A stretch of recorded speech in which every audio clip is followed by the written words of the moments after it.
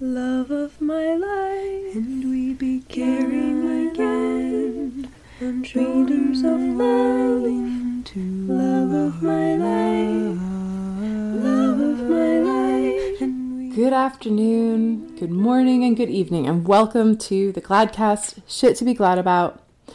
I am excitedly home from my slightly legal, slightly illegal trips to get tents for hospitals, and feeling really renewed and really excited about all this joy work that we're doing. And I just wanted to say, in response to a lot of feedback I've been getting about the podcast and about my work, about Hannah's work, that I don't think joy is ever arbitrary, no matter what's going on in the world. That the times I have seen couples treat each other with respect, or people make amazing leaps ahead in public initiatives, they seem to be coming at it from a sense of personal joyfulness in their engagement.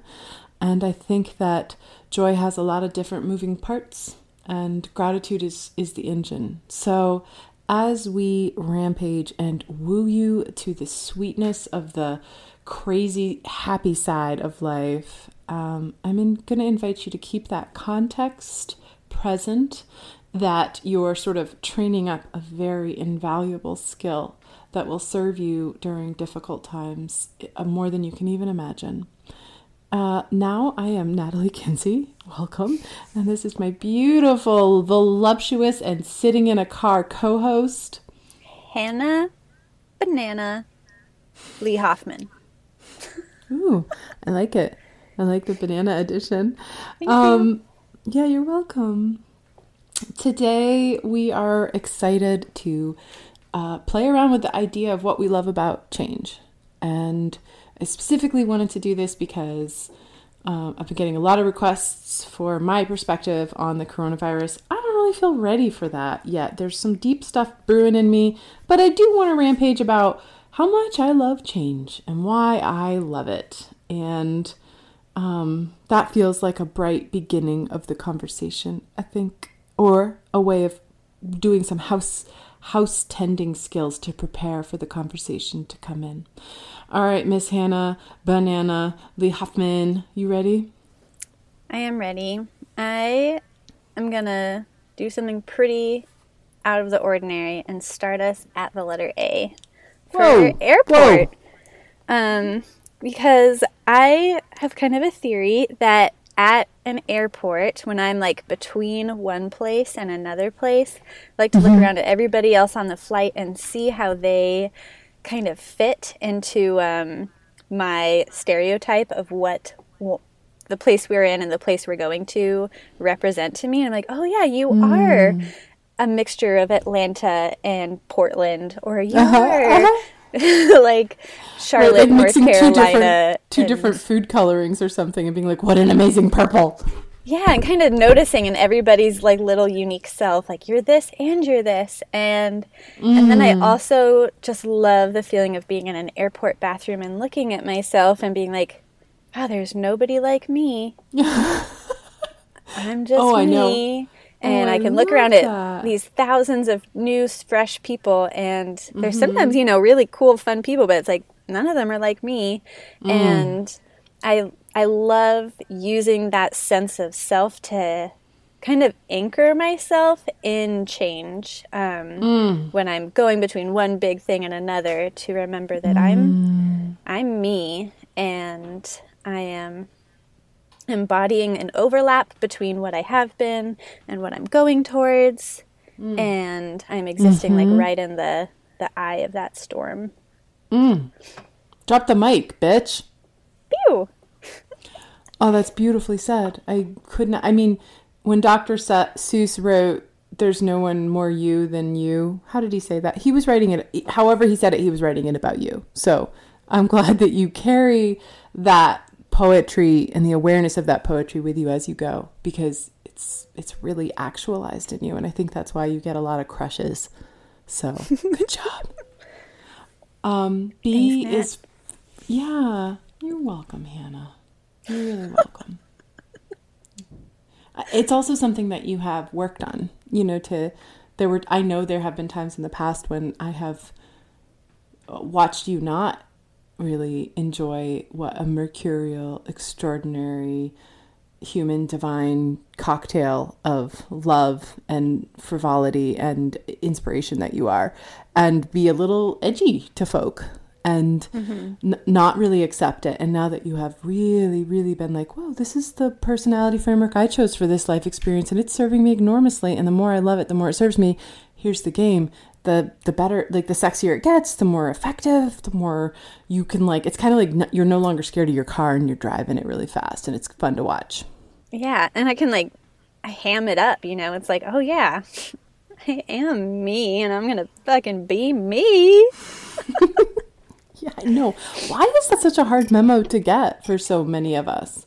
Like, why do we fight so long trying to be like Jay-Z or, fucking Ellen or, I don't know, people, it's an interesting dynamic to be wooed away, because all the joy of our entire experience will only happen when we're stepped into our true personality frameworks, when we're relaxed into these innate, authentic choices we've made about our own experience.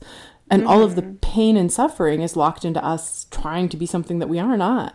It's just interesting, I guess. Yeah. I don't want to get into it. I have a lot of thoughts about why that happens, but it's really not fun to talk about.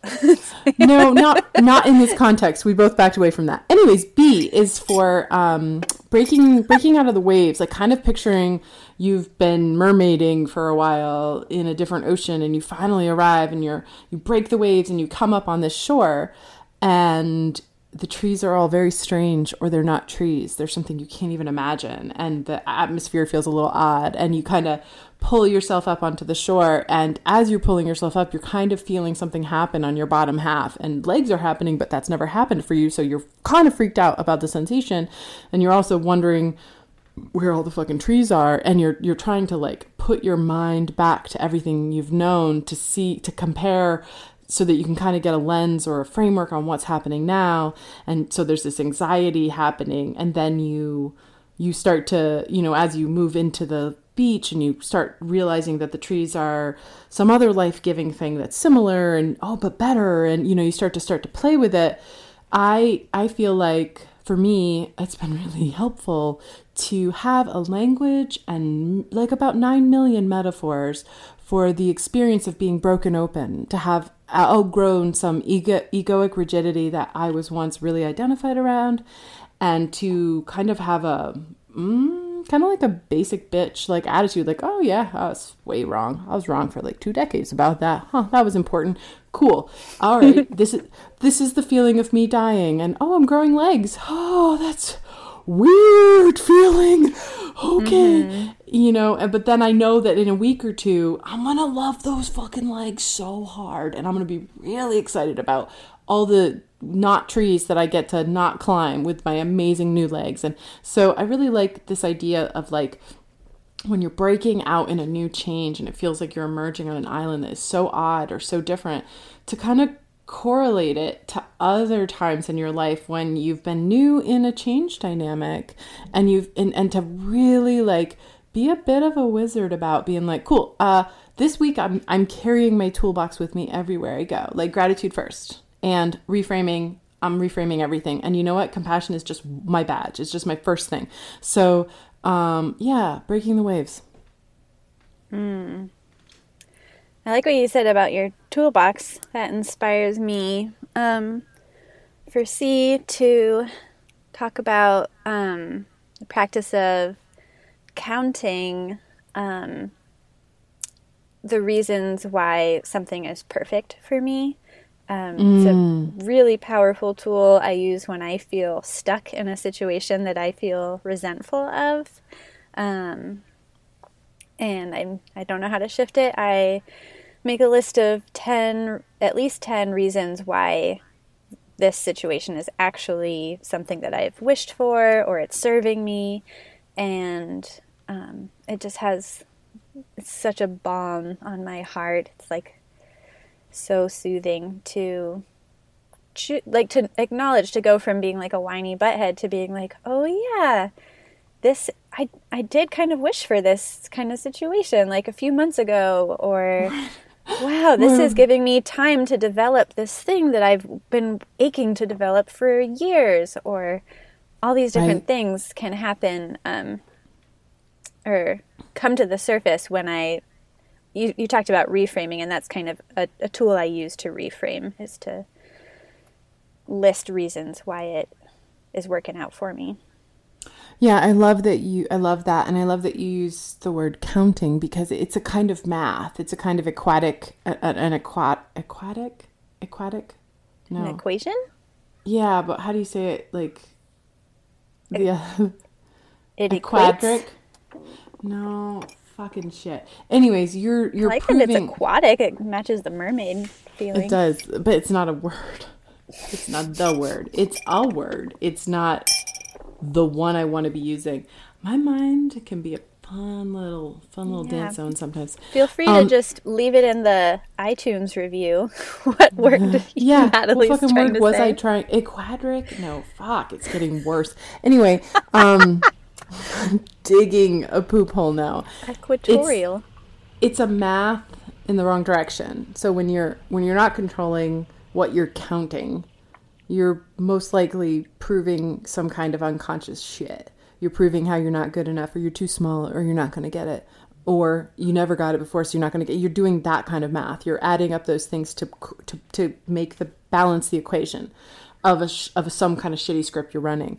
But when you flip it, like you said, and you're trying to prove how this is working out for me, suddenly you have activated a whole different kind of math. And it's really weird, since I don't know any math words, obviously don't, how often I use math as a metaphor. Any the fucking way. D is for a phrase that one of my great poet friends, Mary Ellen Lowe, her name used to be Phillips, for the artist formerly known as Emmy Phillips, she once talked to me, and I'm not sure if this is her concept or someone else's, but she once really deliciously invited me to get a sensation about what it feels like when I'm swimming out to my destiny line. And I love that moonlit night scene that appears in my mind, and me naked in a warm ocean, just fucking going for it. And in that scenario, it's not like there aren't sharks in that water, or potential storms, or losing track of the horizon, or getting distracted or tired. All of that is present, but there's also a really beautiful, clear sense of being drawn to something that is very inevitable and innate to what I am, to what I truly am. And there's a joy in that. And so I think that for me, sometimes when I get lost in a change that feels out of control, I reach inside of myself for the energy and a connection to where my destiny line is calling me on this thing. And it just, whoomp, it's like putting magnets right. It just reorients me. That's so beautiful. That makes me think about how, I forget what super wise person said this, but that I'm sure you know, Natalie, that one of our human needs is to feel like we have purpose. Tony motherfucking Robbins. Go ahead. Yeah, there you go. So, yeah, just to reactivate that for yourself by imagining you're swimming out to a destiny line, just calls such life force into you. I wonder if Tony Robbins likes being called Tony motherfucking Robbins. Probably. I mean, he's kind of like a chest bumping kind of guy. Yeah. He probably wants you to like yell it while you're doing jumping jacks. Okay. I'm gonna take a video of that and send it to him. And then we'll run the math on that equation, and we'll see what is on the other end of that equal sign when we do that. It's gonna go good. What were you gonna fucking say? For E, I found it is so powerful to have a really strong elevation practice, whatever that looks like for anybody. I know for you, Natalie, it often involves like hardcore running or biking up mountains. And you're the same way, right? Twins. You also love that shit, right? I had a really fun yesterday with my little family, but I feel like it's a different flavor of running than you're running. For me, I think there's different things I like to do, and like just the most powerful, I don't know if it's the most powerful, but like something that's really easy to bring with me is just to look for what is beautiful. And I found that it's really cool to use the power of elevation, especially when I'm in kind of a change situation with a group of people. It's so cool to use the power of elevation to activate myself seeing what's the bigger picture, how could this be amazing, what's fun about this, rather than kind of trying to like sync up with other people or I don't know, convince somebody else of something, like to just go high first, and then other people so often rise to that or become irrelevant. Oh, that's a burn. You just became irrelevant, sir. You are no longer relevant to this plot line, bitch. It's true. If I'm like going up and I'm feeling great, and I'm all of a sudden like, oh yeah, I am on an amazing vacation right now. Yeah. This is just really fun. We're not homeless. We're just like party hopping. Then if somebody else has a different perspective, like all of a sudden we're just not hanging out in the same place, and my path diverges from them, and it's totally fine. And especially their perspective on your situation becomes irrelevant. Mm-hmm. Yeah, totally. I get that. That's great. I think the like George Michael song Freedom, I won't let you down, I will not give you up, like that one really plays in my mind when I think about change dynamics. And what I love about change is that on the other side of every hard feeling change, or really any change, and I think for me, honestly, change always begins feeling a little rough because it's changing a momentum. It's stopping a momentum that's got some movement and like force and G-force going behind it. So when you stop up short, it can feel uncomfortable. And then the pain of starting in a new direction where it doesn't have much momentum, it's always a little awkward. Sometimes it's excruciating. But on the other side of every single one of those, there's been a deeper access to the freedom of me being who I really am, embracing my essentiality, flying more deliciously, connecting more deeply, playing more in vivid color, hearing different, I had a really rough breakup in my 20s when I was early, and I went to Kripalu, the yoga place, and I had a deep inner quest intensive. That was very difficult change. The breakup was a divorce. It was difficult. Couldn't get my head out of my ass, kind of stuck. And then I went, out of that pain, I saw a yoga ad, and I went to Kripalu, and I had an inner quest intensive, and I went so deep into the freedom of who I was that I discovered another octave in my singing voice. Like I could hit all of Nina Simone's notes, and before that I couldn't. And so that's like a literal kind of freedom or deeper access that I tapped into in myself, and I could kind of chart, and that's kind of a fun thing to even think about. I can kind of chart through all these massive growth moments or growth invitations on the other side of them. Like I almost always got another superpower or something clicked into place that was innate to my essentiality. And that's really fun to kind of trace. And it can be fun to be like, ooh, I wonder what like upgrades I'm getting from Corona experience. Mm-hmm. Yeah. The superpower is activated. Like my tech powers. Mm-hmm. I would love to end with G about my grandmas. One time I was in a breath session with Becca, and it was like a mixture of like breath, and then you did like a play workshop as well, mm-hmm. Natalie. And in the breath part, I felt my grandmothers who I'd never met. I like saw them, and they were around me, and they were holding me, and they were really preparing me for some kind of change. And I'm pretty sure that was the night that I went and conceived my daughter. Yeah. And so I think a lot of times I get some kind of guidance, some kind of whisper, and I'm pretty practiced at creating the stillness and the opportunity for myself to listen and receive it. And I think that for me creates it so that most of the time I feel pretty ready for change, and I feel not too jarred by it because I feel like I'm really able to hear the spirit guidance that is kind of smoothing it over for me.